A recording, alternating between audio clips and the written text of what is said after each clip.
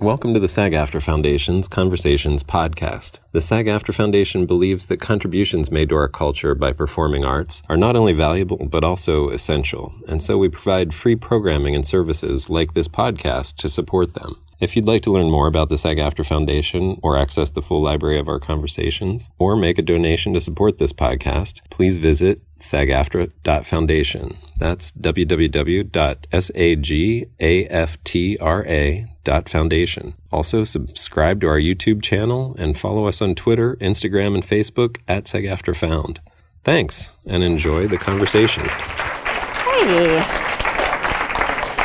Good afternoon, everyone. Thank you so much for coming in out of the rain. My name is Janelle Riley, and I'm so thrilled to be here today for this SAG-AFTRA Foundation conversation with Michael B. Jordan. This is an actor, producer, all-around superhero, and superhero nemesis.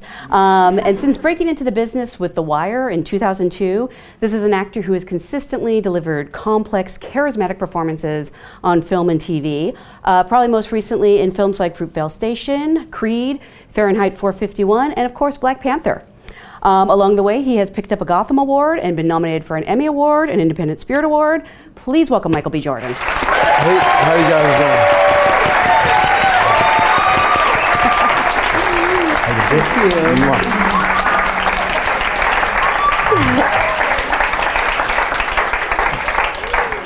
I was just thinking that we've entered a period of time where now the other guy is the other Michael Jordan. Is that what it is? Yes. It's now you're Michael B. Jordan, and there's another guy out there with a similar name. I'll take that. That's been my goal for a long time, actually. Finally. Since I was a kid, getting bullied on the basketball court. You're kidding? Oh, I hope you could play basketball. Yeah, it made me compete at everything I did, honestly, to be good at something, because I would always get the Michael Jordan jokes, for sure. Oh, wow. Yeah. Did you ever think about changing your name? Because especially when you register for SAG, there's probably 20 Michael Jordans. Yeah, no, I did. At one point, I was going to be Michael Bakari. I was going to change it to Michael Bakari. Bakari's my middle name. Oh, so, wow. Yeah, that's for like 2 seconds of weakness. I had that thought, and then I just kept it and owned it. Yeah, you owned it. Well, this is an audience of SAG actors, so I actually always like to start by asking, how did you get your SAG card? How did I get my SAG card? That's a great question, because I mean, can you buy them? You can buy it now, can you? Well, I don't know about that. Can you buy it now? What, like downtown? Yeah. No. Well, you can be Taft-Hartley. Yeah. You sure it wasn't a time where you could buy a SAG card? I mean, I don't know what you mean by buy. Huh? Yeah. You have to qualify? Yeah. And then you. Yeah. Yeah.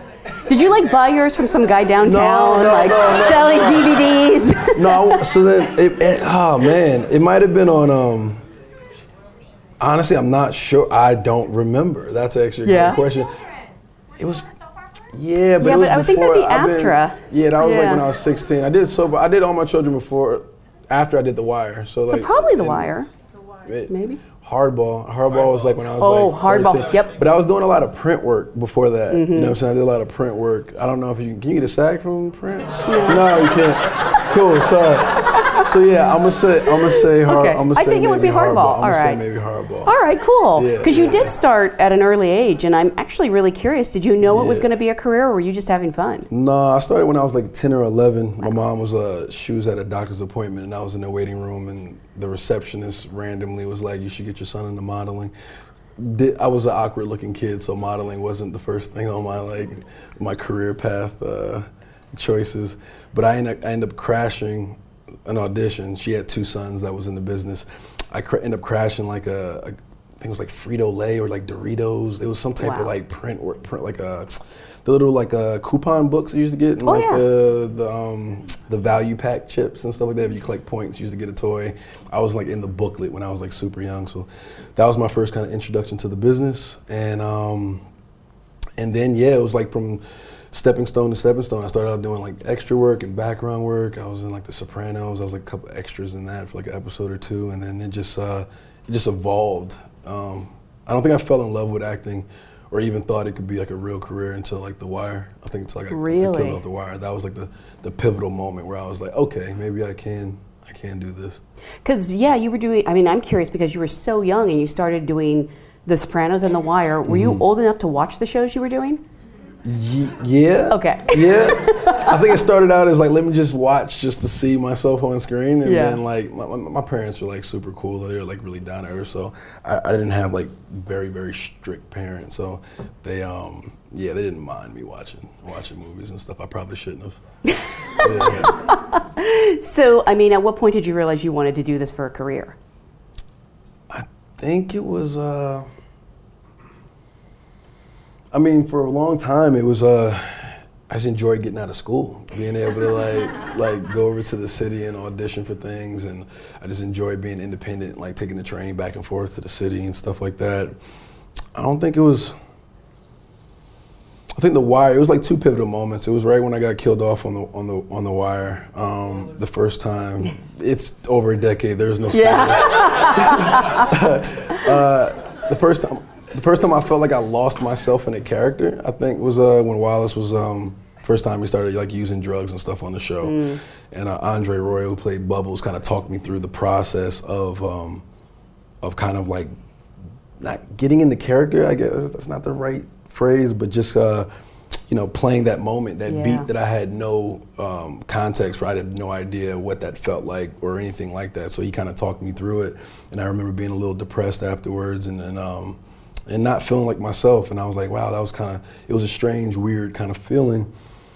And that was the first time I guess I was in character. I think everything else up until that point was just like imitating like, life or just like whatever. So that was one moment. And then when I got killed off the show, I was like, bawling, crying. I was like, oh my God, I'll never work again. And everybody was like, look, you'll be fine, like, you'll be good. And then I started working on soap operas like right after that. I was on All My Children. Is it true you replaced Chadwick Boseman on All My Children? Yeah, I never like talking about that, but I think it recently just came out on something, like somebody were doing their research and homework and found that out. But yeah, he was playing Reggie Montgomery first, and I think they just went younger, and I was like 15 at the time, 16, and yeah, I got cast as Reggie Montgomery. Yeah. Wow. Yeah. So. Did he ever take that up with you? We talked about it. Yeah, we talked about it. We definitely had some good laughs about that. Yeah, I mean, things worked out for both of you, so. No, everything happens for a reason. It was just, it's like interesting. It's funny. Yeah, but they say soap operas are like the best training ground because you have to memorize so many lines in so short a time. Yeah, we were doing like, episode and a half a day, like maybe, 100 plus pages. Soap operas are like a factory, like they have, everything's pre-lit.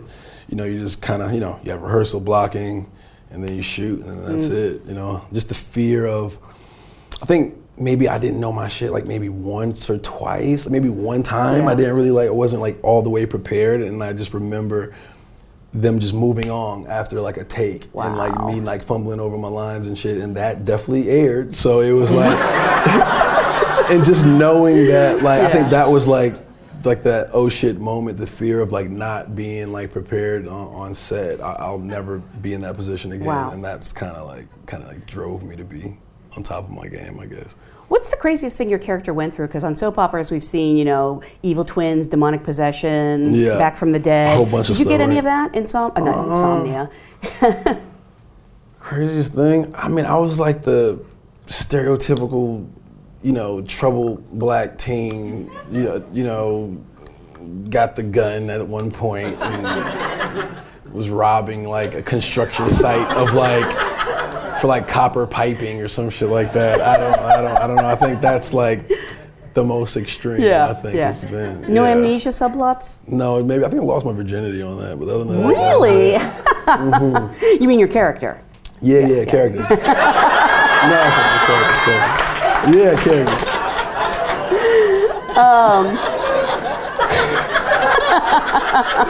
Character. I was like, how old was I? You're young.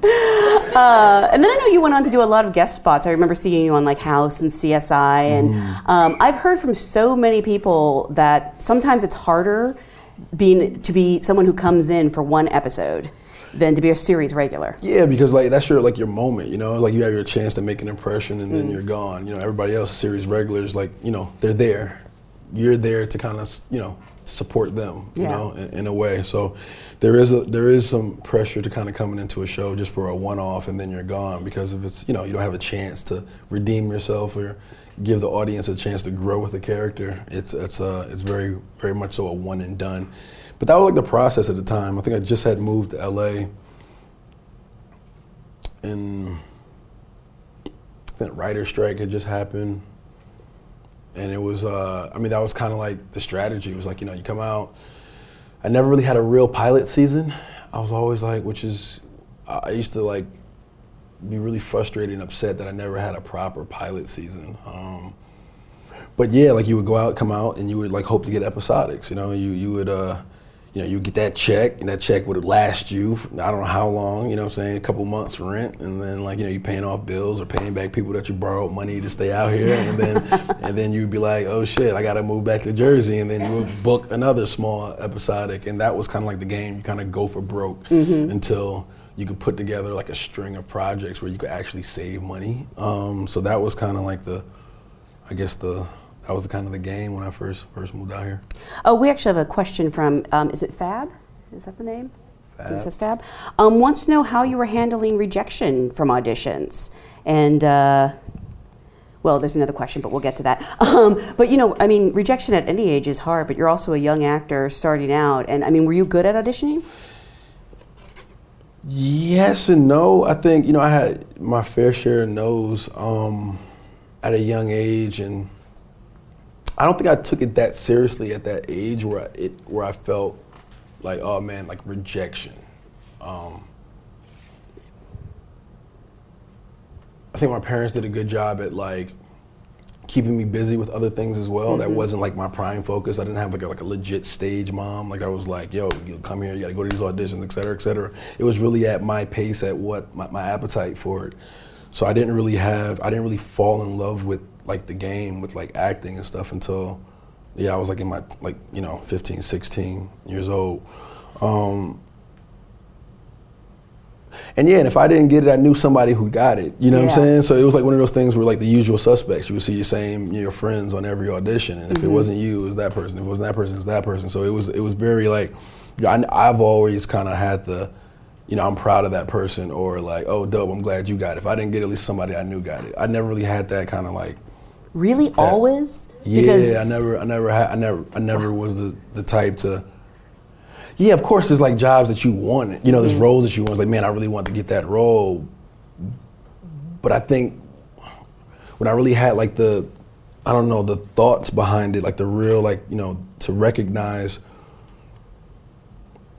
I don't know, like losing out for a part. I guess I understood all that went into getting that role. I was like, okay, cool. It was like the politics behind it. All right, maybe I was too short, and the lead is tall, so like or maybe I was too this or too that. Like it could be a million reasons why you didn't get the part, and talent could not be one of them. So I never really got down on myself like that.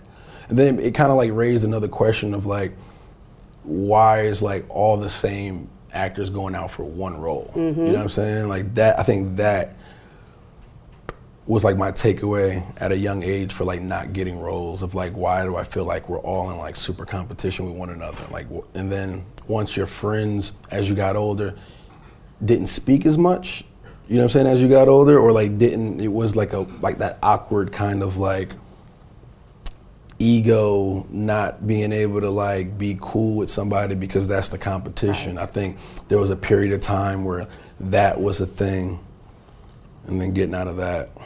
So I don't know if I answered that question. Yeah, no, it's impressive, because I know actors who were probably 3 times your age at that point who haven't learned that lesson yet, and they do take it really personally, and they do get really competitive. And I'm just wondering how at 15 or 16 you had such a head about you. I mean, it still wasn't like, it was real to me, but it wasn't like real, like that was like my end all be all. Like I was still, still had high school to worry about. I still had, still worried about college applications. If I was, planning on going to college, if I was going to go. I had basketball practice. I had like, like other things that I wasn't really too pressed. Like I'm not saying I never got let down for not getting a role, or was frustrated that I didn't book something that I really wanted. But yeah, I never really got too crazy over it. Was there one that was kind of a real heartbreak that you remember? That any time that you ever thought about, like, maybe I'm not cut out for this? Yeah, I don't know if I want to admit it though. Can we guess? Yeah, I mean, I mean, if you guys guess it, then yeah, I'll definitely own it. But I doubt you guys already guess it.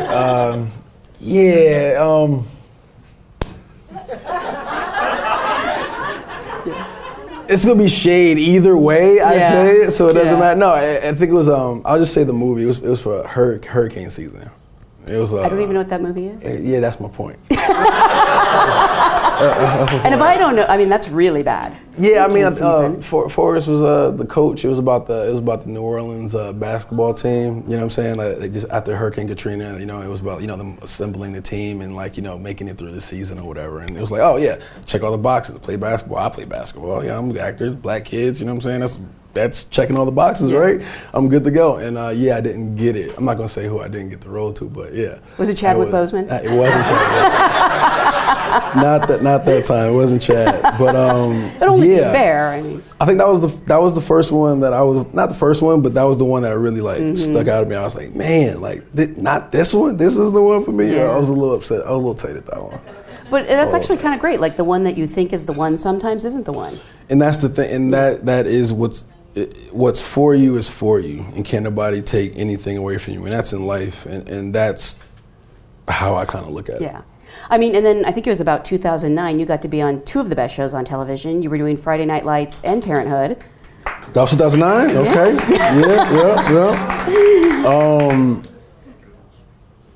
Yeah. I mean, the same showrunner, Jason Katims. Yes. You know, that's what this industry is. It's really about relationships, man. Honestly, you know, you work with somebody, you know, a showrunner or, you know, a director or a producer, and you're able to build that rapport, build that relationship. You know, they'll keep you working. Like The Wire, you know, everybody on that show has worked on another HBO show, like without a doubt, because they like to, you know, use the same people. So to be able to kind of like go from, you know, Friday Night Lights to Parenthood was definitely a blessing. I learned a lot on those sets. There's a lot of talented actors, great writing.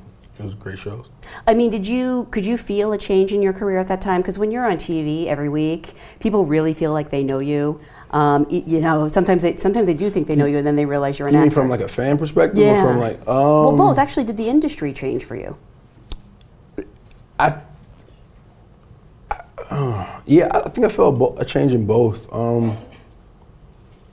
Gradually getting like noticed, and to go from like, oh, you look familiar, to did we go to school together? Oh, you look like Nick Cannon. Is that you, Nick Cannon? Like I've gotten Nick Cannon so much. Oh my gosh. So much growing up, to like, you know, so like there's always that like progression of like fame, of like, or being humbled, where like, you know. Somebody's like, well, what are you from? And you gotta sit there. I'm like, I'm not sitting here talking about my resume right now. Like that's not it. Like, and then you say one thing, like, no, that's not it. It can't be that. Or oh no, you say something else. No, that's not it either. I'm like, all right, man, I'm done. I'm about to go finish like checking out my groceries real quick. Man. So that, you know, there's that phase also. But I think the career-wise, you know, within the industry, the biggest change was all the right people were watching those shows. So regardless of like, you know, being quote unquote famous, which is something I'm never really was into, but, you know, all the producers, all the casting directors, you know, the wives of casting directors, the wives of like, you know, these executives of studios, et cetera, like they would watch the show, and then the husbands would watch the show. And then like, you know, they became fans of me by, you know, that synergy or whatever the case may be. So it was, yeah, like every show that I did counted for something in hindsight, and it kind of leveraged me and positioned me for the next blessing that was coming, or the next situation, or the next job that I didn't know was going to be as impactful as it was going to be. But it you know, I played memorable characters, obviously not knowing in the moment, but being able to do something that withstood the test of time. And one of your early movies that you were a lead in was Chronicle. I always want to say The Chronicle. It's just Chronicle, right? Yeah, I sound like my mom. She keeps calling it The Green Book. The Green Book. But this was such an inventive movie, and I know it was only made for like 12 million, went on to gross over 100 million. Yeah. Maybe, I don't know if it was Josh Trank's feature debut, but you and Dane DeHaan. Did you have any idea that was going to have the impact it had? No, not at all. I think the biggest impact from that movie for me was, it was the first role that I got after like telling like my agents and everybody that I only wanted to go out for roles that was written for like Caucasian males. That was written for? Yeah, Steve Wow. Kaczynski was the character's name before I got it, and like, you know, a lot of people hear that, they'll like quote it, you know, it's clickbait, they'll make that like, oh, he only wants to go out for like white roles, whatever, not really understanding like the process behind it. But for me, it was just getting tired of playing stereotypical roles. You know, I'm black, like me playing a role, I'm gonna make it that, you know. It does, but sometimes with writers with bias, you know, they write what they know. They write, you know, their interactions that they have with a certain person or, you know, whatever it is. So, you know, if your only interactions with a, you know, person of color is somebody who, you know, gives you coffee or, you know, cleans your plate or et cetera, there's going to be a certain, or what the media tells you or what you hear in songs or whatever other portrayals, stereotypical portrayals on film and television, then that's what you're writing for. Yeah. And that's something that, you know, I just wanted to get behind. I wanted to get out of that. I wanted to reverse engineer that. So, you know, you're playing a character that, you know, somebody that was written for Leo or like, you know, Ben Affleck or, you know, Matt Damon or something like that. If I play that role, then it's a fleshed out real character with no bias that's normal, and I could ruin that rocket, and that's what it is. Yeah. So I told them that, and they were on board. You know, they got it. You know, they understood, you know, the strategy behind it, and yeah, Ronna Kress, you know, casting director, and Josh, you know, they believed in me, and that was the first one. So Chronicle, that meant a lot to me, because that was the first, like, okay, it's working. Yeah. You know, and then yeah, first time going to Africa, so that was a big deal for me, for a lot of reasons. So yeah, Chronicle meant a lot. That was a pivotal time. It's such a great movie too. It like shows what you can do with an idea, even if you don't have the biggest budget. They did a lot with, and understanding that and realizing, cause I like business, I like, you know, producing and, you know, directing and all that good stuff. So understanding that you could do a movie that scale for that amount of money and make X amount of dollars, I'm like, okay, it's not all about the big budget films, you know. Budget, you know, matters in perspective, but not really. You know, you could do, you know, a lot with a little. So that movie, the whole process taught me a lot. To that end, we have to talk about Fruitvale Station, which remains one of my favorite movies of all time. I heard that was made for under $1 million. Is that true? Yeah, it was like $900,000. That's give or take. I don't understand. One camera and some duct tape. You know, that was a true indie. I mean, You shot it in 20 days, right? Yeah, something like that. It was definitely like 19, 20 days. Yeah, it was that was running and gunning. We were it was so much fun, honestly, like making movies with your friends, like me, Ryan, and, you know, Rachel Morrison's incredible DP, and we were just getting shit done. You know, like a lot of rehearsal, you know, I really appreciate the rehearsal process and the time we had to really like flesh out characters. Melanie Diaz was great. Got a chance to spend a lot of time with Oscar's family. And that was a time where like I was really not angry, but I was like very frustrated. Sure. Very, very frustrated. Trayvon Martin just got killed right before that. And I think the day Fruitvale Station hit theaters, they released George Zimmerman.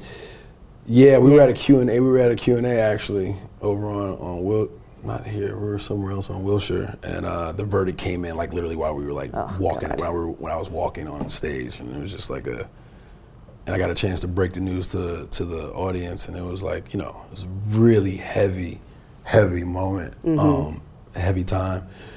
So yeah, like, you know, just like understanding like, you know, actors and the voice that you have or at that time, or feeling comfortable about speaking out on certain things and how to say it, you know, being unsure where I was at and how I wanted to express myself. I was like, the best way for me is to do it through my work. And like I prayed for a project that was able to kind of check off all those boxes for me, to be able to kind of like vent, you know, on screen. And then like, it's so crazy because like it was when I was shooting Chronicle. I was finishing up Chronicle, so I was on my way back from Cape Town when I read Fruitvale, and and I had met up with Ryan, and yeah, it was the project that I needed, and it was the project that I needed. I wanted to know if I can carry a film. I've only done ensembles since up until that point, and I just was curious. It was like, you have great actors that can't open up a film, or can't be a lead of a film. You won't be able to have that quote unquote international draw. I know it's that was something that I wanted, something that I was curious to see if I could do. So. And then also I wanted to express myself as a black man on screen. I wanted to get that message across for all the Oscar Grants and Trayvon Martins and Tamir Rices of the world. That was like a chance for me to for us to shine a light on that character. To shine a light on those people that don't have a voice anymore. And that's something that me and Ryan set out to do. Did you know Ryan before this, or did he just send you the script and that's how you got to know each other? Yeah, I got to know him the first time I met him. The first time I read his script was the first time I was introduced to Ryan. It was his senior's statement. So he was at film. It was his senior thesis, USC, senior project at USC, and he was at the Sundance Lab at that time. Workshop in Fruitville. I didn't know he wrote it for me, but he had wrote it for me before I even met him, which was crazy. What did he see you in that made him think you were Oscar? Know. Yeah, I have no idea. He just was he was a fan of The Wire and Friday Night Lights, and he basically told me, like, Mike, I think you're a movie star. Let's go show the world type shit. And it was just like a real subtle conversation at a Starbucks, and it was like, I never had somebody somebody I didn't really know like that, but organically and genuinely believed something in me, just believed in me in that type of way. And it was, we same age, from similar places, families are very similar, care about the same things, watch the same films, watch the same cartoons, ate the same cereal, listen to the same music. You know what I mean? We had a lot of similarities, and I could instantly feel a camaraderie. Like if we had grew up together the same place, we'd have been best friends in school. We would have been on the football team and on basketball team together. So when it was a weird feeling, because even right before we started shooting Fruitville, he talked to me about Creed and was like, man, I want to do this movie about Apollo Creed's son. Do you want to play him? And I was like, yeah, cool, let's do it. Let's go. And then he was over there pitching that movie before we even shot one frame in Fruitville.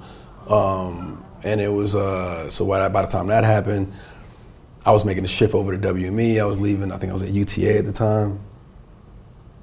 Yeah, I was at UTA at the time, going over to WME. Everything started happening, falling into place right around that time. And I knew instantly that, me and Ryan, we were like, let's make as many movies as we can together. So it was like, cool. That's so funny, because I was jokingly going to ask if, the moment you met, he said, we're the new De Niro Scorsese, you're going to be in all my movies. I was going to ask that as a joke, but it sounds like he kind of did say that. Yeah, I mean, it's one of those things you don't realize how important your relationship is with your director. If you could find that bond, I was his muse in a way. I was his vehicle. Just as much as an actor, a director needs his actor, an actor needs his director. And we just, it just worked out. Honestly, it just worked out. And is Oscar the only time that you've played a real life person? I was trying to think before. I mean, I like to believe Killmonger's real, but... Oh, Killmonger's real. There's a lot of Eric Killmongers out there. Because in one way, it's such an opportunity, but it's also such a responsibility. I'll say probably the last film I did. I just got finished shooting Just Mercy by Brian Stevenson. So that was I think that was the only other time I played a real person. So Fruitvale Station was your first time? Yes. Up until now? And no, okay, well, Red Tails. Oh, yeah, I was playing a Tuskegee Airman. Yeah, Maurice. Yeah, Maurice. But you actually spent time with Oscar's family. I did. Oof. With his mom and his daughter, the mother of his child, all of his friends, his best friends growing up. That was the only way I got a chance to really get to know him. Was through the people that knew him the best. So, yeah, it was a heavy time. Yeah. But yeah, literally the reason why they said they were cool with me playing Oscar was because I played Wallace. Really? Yeah. Wow. So you never know. It's funny. Yeah, that was my way in. Yeah. And is it funny, sometimes you think you're doing things and no one's noticing, and it turns out 5-10 years later? You never know. Yeah. You never know who's watching. Exactly. Did Fruitvale Station significantly change your career, especially in films? I know you did 2 studio movies right after that. You did That Awkward Moment and Fantastic Four, actually, your first go-round as a superhero. Yeah, 2 movies that were very on purpose, very strategic, and I would do them in a heartbeat all over again. I think Fruitvale Station answered a lot of questions for me personally. Yeah, I wanted to know if I could carry a film. Honestly, I had to know. And that worked out. And then right after that, I knew I wanted to do something that was broad. I wanted to piggyback off of Zach's audience, to be perfectly honest. Yeah, Zach. I wanted Zach. Oh, Zac Efron. Zac Efron. In That Awkward Moment. Yeah. I know he was being the lead of that, doing a romantic comedy. He was a character that wasn't really like me, so I was like, cool, something different. Miles Teller and me and him got close. Zac Efron, the writer director Tom Gormican was a buddy of mine, somebody that I knew from just being in LA. Financier was somebody that I knew from in LA. A lot of people that I knew. It was definitely a calculated move. And no matter what the film did, I think I still won from it. Yeah. Because I got what I ultimately wanted out of it. And then right after that, doing Fantastic Four, building off the relationship that I had from Chronicle. Me and Josh stayed in touch. We were really tight. We're still really close.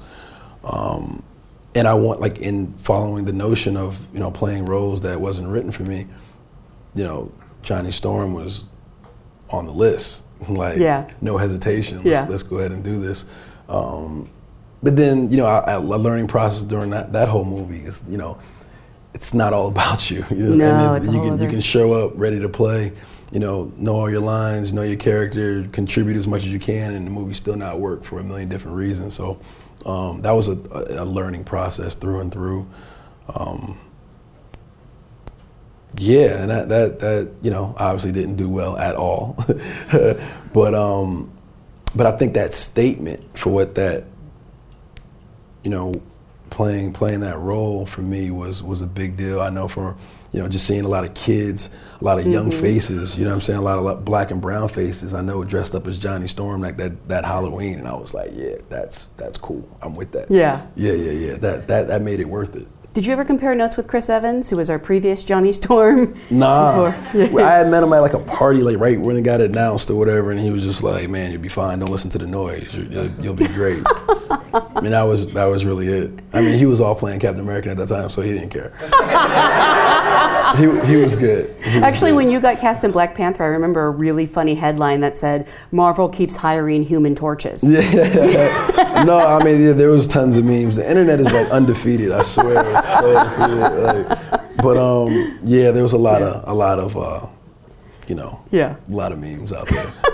Do you pay attention to that? Can you laugh about it, or? I could laugh about it.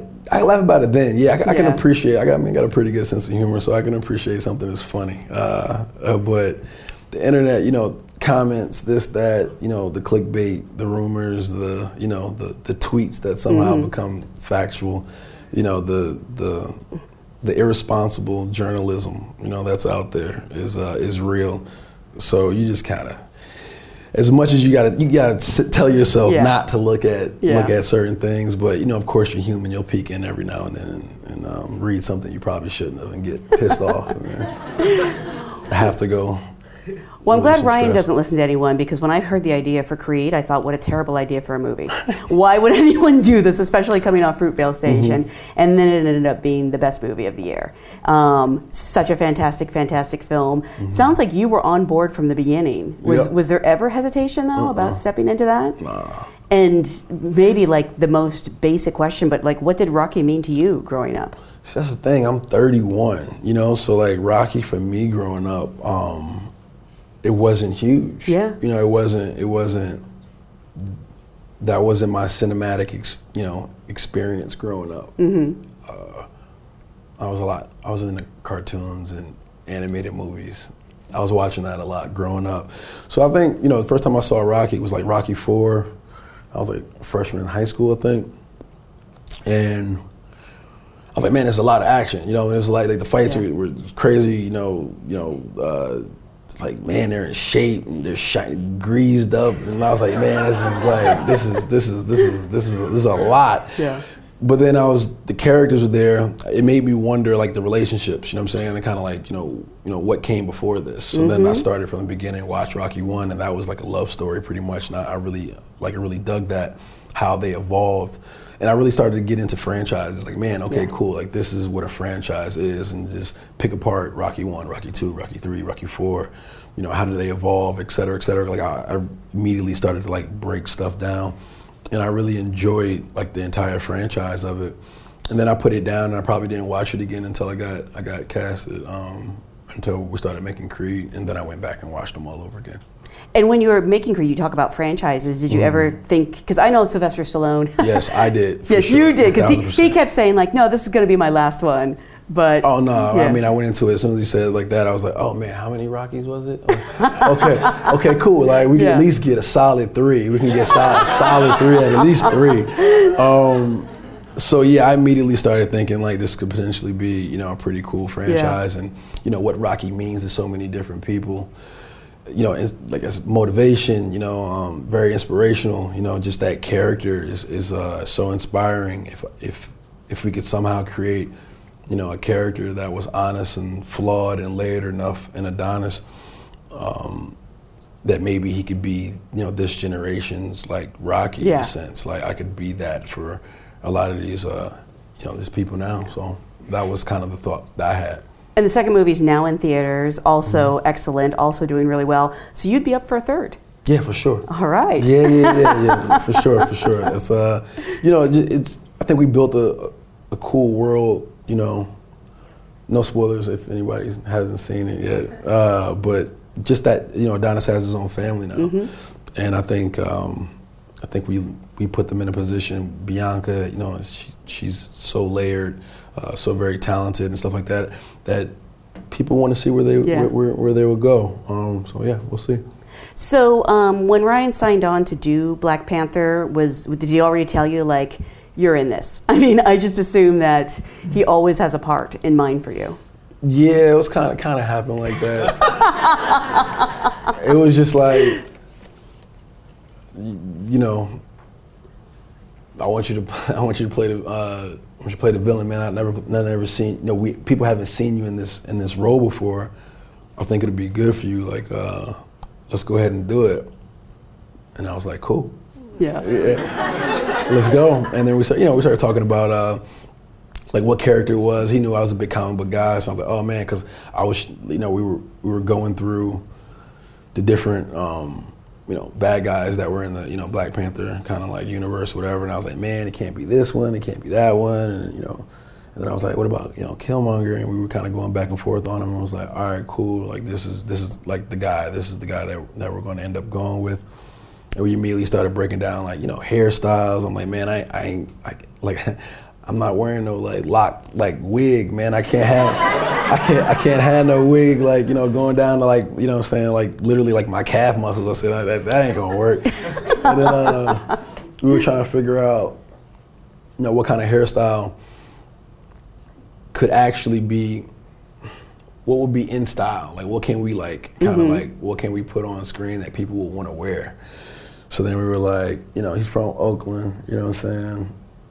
Ryan's from the Bay. Locks are like, that's what it was. Me growing up in Jersey, North New Jersey, like, I had locks when I was in high school at one point. Like, locks was like, that was the thing. So then we're like, all right, well then, what if we just tapered out all the sides and like just gave him like you know what I'm saying, like a fade, but still kept the locks up top. And I was like, okay. So then we started like, we had some illustrators and some graphic designers and stuff started mocking up some looks. And then me and my barber and Jove, we're all really tight. We just started like messing around with haircuts, man. And then we started playing around with it. I started growing out my hair for about a year and a half. Wow. And then, added on, whatever we had to do to lock it up, and that's Wow. kind of what it was. I mean, what was more difficult, figuring that out or having to wear 2,000 prosthetics on your body? The prosthetics for sure, man. The Yeah. prosthetics was tough, only because it took 3 hours to put them on, but it took 2.5 hours to take them off. So you had to kind of decide how you wanted your night to go, So either because they built a sauna for me, so I would literally just go in there and sweat them off. It wasn't nice at all, man. It wasn't fun because it started out, it was all right, we're gonna long story, man, but shaving cream is supposed to be the thing that breaks them down. So you just imagine 5 people in a sauna with shaving cream and some dissolvent that looked like Kool-Aid. Wow.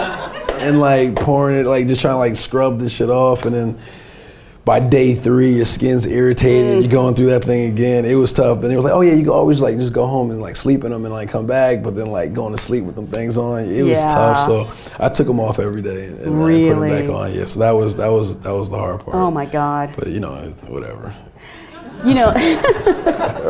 It sounds like nothing happens by accident, and that one of the things I love about Black Panther is it is on the surface this very entertaining blockbuster, but I also know it's a very personal movie for everyone involved, and it sounds like you really got to have a lot of inputs into Killmonger, and I'm wondering, I'm sure you would have done anything Ryan suggested. It was a great movie, but what was sort of the personal thing that drew you to it?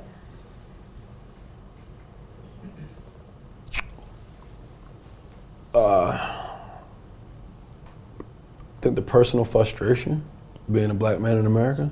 I think being able to kind of unapologetically speak to that, being a part of the African American diaspora and just being able to speak to what that disconnect from Africa is.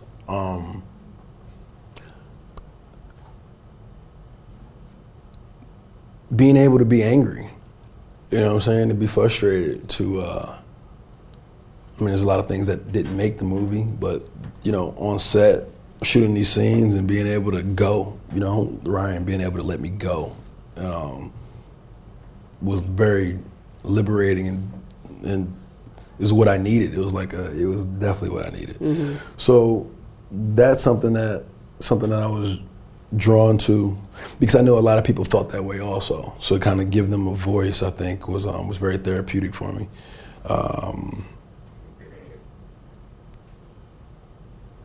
And then the conversations that we had as a cast. Yeah. My character is, obviously not from Africa. I didn't grow up with that, but the other cast members like Lupita, Denai, having direct roots, from Africa, having their perspective on their characters, having conversations about what each character needs and wants out of each scene, and not knowing I needed to have those conversations. We were in there talking about just that disconnect, the African Americans feeling people from Africa don't fuck with us and we don't fuck with them because they're not African and we're not this and we're not that, and just that kind of,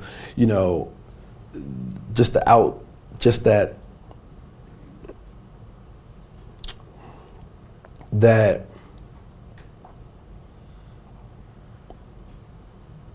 separation, that gap, that we weren't as close as what we really were, what we really are. We're a lot closer, we're a lot more alike than what we think or what we were taught or what we were told we were. So when you get those people in a room, very, very smart people having conversations about it, it's wow, okay. I didn't know I needed that. I didn't know I was as angry that I didn't know where I'd come from. And I feel like with this movie, it started a conversation that needed to be had. Even now, I got people from Ghana reaching out, back and forth, you guys need to come over, come visit, just we'll put you up. You guys need to see this. Come to Nigeria, come to, Senegal, come to, all these places. It's a welcoming, like we are brothers and sisters. Like, let's start have that conversation. And I don't know if it would have happened that fast without this movie. So it's this whole process was something that, you know, I wanted obviously to happen, but I just didn't know I needed as badly as I did. And I was just kind of, because I'm not familiar with the comics, I don't know if they always had such strong female characters. I mean, sometimes you get one in a movie, you know, but there's like 1, 2, 3, 4. There's Angela Bassett, like everyone in it. And like, I love how the women were so badass and so in charge for a lot of it. I mean, I think, well, yes, they are in the comics, but also one of the good things about this one was Ta-Nehisi Coates was writing the Black Panther comic books at the same time Ryan was making the movie, and they collectively made sure that, you know, they were, you know, lockstep with each other. Oh, yeah. So, and then I think it's also just real life. I think, you know, in Black households, you know, women, they run it's their house. You know, my grandmothers and you know, moms and sisters and aunts. You know, that's where all the wisdoms come from. That's where tradition gets passed down. That's where you know, in the kitchen where, you know, food is being made. You know, where, you know, taking care of the kids, all that. You know, so to be able to take, you know, our culture, our heritage, our tradition, and put that on the screen, I think was just, you know, that's just what our life was like. So just being able to show that to everybody else in the rest of the world was really fulfilling. And I mean, talk about cultural impact. What was it like this last Halloween to see so many little Black Panthers? Oh, man. and I saw a few Killmongers, too. I saw a lot of Killmongers with the little, you know, permanent marker beards and stuff like that. It was pretty cool, and the Dora Milaje and stuff like that. It was incredible, man, honestly. Yeah, I think Ryan told the story like not that long ago, and I was like, man, wow, that's like super powerful. And him and his wife Zinzi, they were like going shopping, and, you know, they were at Target or something like that, and it was right around Halloween time, and there was this, you know, this Hispanic family, you know, was like, you know, going through, you know, costumes and stuff, trying to figure out, you know, what they wanted to be, and like the little boy jumped up and grabbed Black Panther, and, you know what I'm saying, I was like, I want to be Black Panther, and it's like that kid doesn't, he could be whatever he wants to be, but just it's not. That's what it's about, you know what I'm saying? Like, these kids growing up with no bias, with no, you know, no real hatred, no animosity, none of that shit in their heart. They're just so innocent. Yeah. And to be able to have that kind of that moment. And of course, you know, he threw it in the bag, you know, he threw it in the cart, and they went off and bought it. But that symbolism, you know, of like other walks of life being able to, you know, connect with, you know, this story. It's so very specific, but it's so broad and so accessible to everybody. I think it's, you know, Ryan did an incredible job. Did you get any like Killmongers at your door? Like, no, I don't know where I was at for Halloween. I wasn't here. Yeah, I wasn't here, so I don't know. I would love to see how that goes over. I don't know. Before we go, I definitely want to talk about your production company. Is it Outlier or Outlier? Outlier. Outlier. It's based off of Malcolm Gladwell. Gladwell. Okay. He's one of my mentors and stuff. So Outlier's 10,000 hours, you know, not being able to put yourself in a box, you know, going against the grain. Did you always hope to produce or work behind the camera, or is that something that came up more recently? Yeah, always. I think I like putting things together. I like building things. I like being able to identify people's strengths, and I like seeing other people win, honestly. So for me, just going back to that original thought of like, you know, there can only be one, where it's like, why are we all going out for this one role? Like, how else do you fix that problem? Is you create more roles, you know, and create more opportunities, and that's where like the production company kind of really, like, that's where it started from. It's like really being able to control your own destiny, control your own career as much as you can, you know. Something I learned from Peter Berg. He told me I was gonna get tired of waiting for incoming phone calls, and to start, you know, writing and owning things. So I started, like, even around that time, Friday Night Lights. finding comic books, going to, Meltdown or Golden Apple over on Melrose and like dumpster diving off like graphic novels and comic books, trying to find things that I could like maybe like, try to buy or get the rights to, or like newspaper articles and stuff like that. I started really like just hunter-gatherer, literally just trying to grab as much stuff as I could, in hopes that one day I'll be in a position that somebody would ask me, what's next? What do you want to do? So I started like building this unofficial slate, producing unofficially from a really young age, so that when I finally started to identify what a production company was, what were the pieces involved, what do I need, what does a production company really do, that I would at least have things that I care about, things that I passionately was involved in, that I kind of been loosely developing just off my pure imagination and will, not really knowing exactly what I was doing, that it would become something. And then leveraging, acting in certain things to get certain things made, the trade-off, in the beginning. And then now having like my opinion behind the camera, go a lot further to like getting things greenlit and, producing projects, Netflix and, OWN and Oprah and stuff like that. It's been a crazy, I think 11 months, I think Outlier's been official. Oh, really? And it's only been 11 new? months, it's been a year, and I've, had the opportunity to produce a lot of things, hire my head of development, Alana Mayo, she's incredible, super, super smart. So yeah, man, I've just been trying to build this ecosystem piece by piece. And I know in March your company announced that it would be adopting an inclusion writer. And this was like shortly after, I think a lot of us had never heard that term before. Yeah, and why was that important to you? Because it's what I was always going to do, but on paper form. Yeah. It's so crazy, like, I think inclusion is like second nature to people of color. Like, you don't think about it. It's like, yeah, of course I would want to like other people of color to work with, and women and all walks of life. Like I think that's not a first thought. It's a thought of wanting to have it, to be included, but very rarely we're seen in positions of power where we can force the issue. Right. So when I saw an opportunity to have that, when I was like, oh man, there's a title, there's a name of inclusion writer. Okay, cool. That's what this is. All right, cool. And I can, that could be mandatory for all my projects. Okay, cool. Let's do that.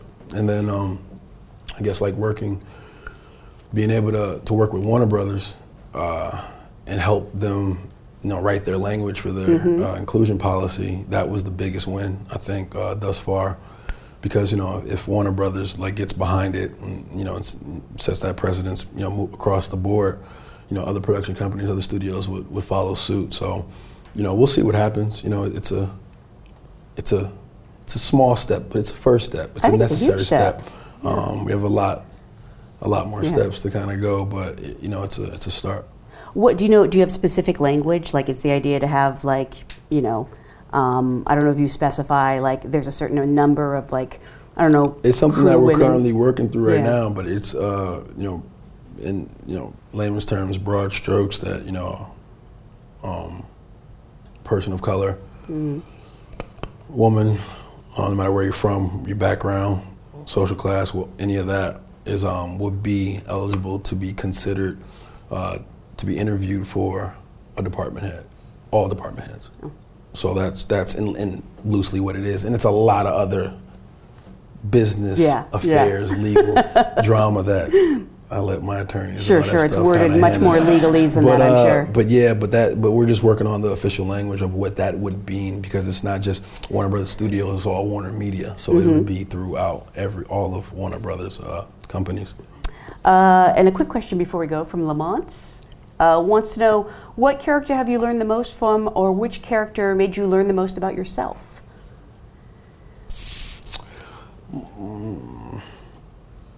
Which character I learned the most about myself? Probably, oh man,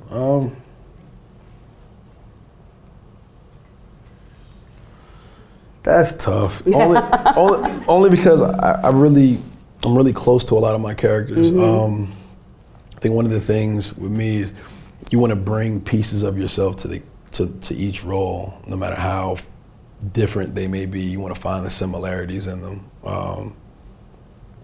So they're all really personal. I think between probably Adonis and Killmonger would probably be the most, only because like most recently I think what Adonis has went through the last 2 films and what I'm personally going through in my life, I think with just the last couple years, the transition, just the jump of the success and handling that success on all areas, personally, professionally, dealing with the attention, the lack of privacy, the stress, the pressure, family, taking care of people, all that bottled into one. Yeah. To kind of like take that and be able to have a character that was going through similar things, something that kind of like made me reflect a lot on my own life. So I'll just say Adonis. Well, I want to remind everyone, actually, Creed 2 is in theaters. Black Panther is on Netflix. Watch it over and over and over again. I want to congratulate you on such a fantastic year, great career. Thank you guys for being here. Thank you for being here. Thank you, guys. Yep. Great. Thank you for listening to the SAG-AFTRA Foundation's Conversations podcast. If you appreciated what you heard, please support us with a review or donation and reach out to us on Twitter, Instagram, and Facebook @SAG-AFTRA Found. We'd love to hear from you.